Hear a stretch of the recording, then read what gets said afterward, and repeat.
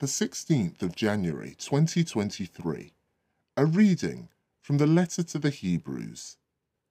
Although he was son, he learned to obey through suffering.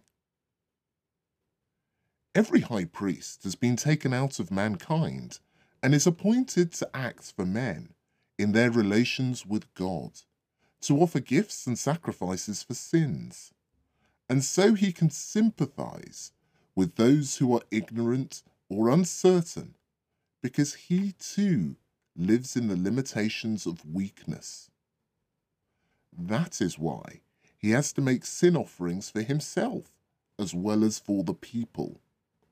No one takes this honor on himself, but each one is called by God, as Aaron was.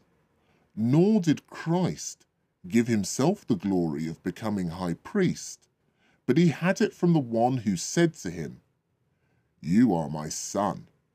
Today I have become your father." And in another text, "You are a priest of the order of Melchizedek and forever."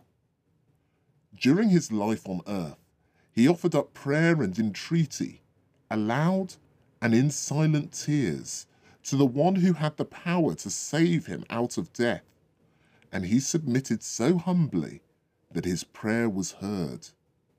Although he was son, he learnt to obey through suffering.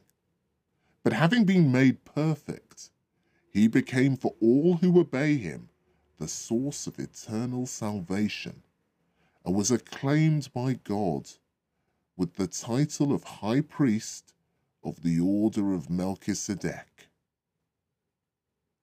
The word of the Lord.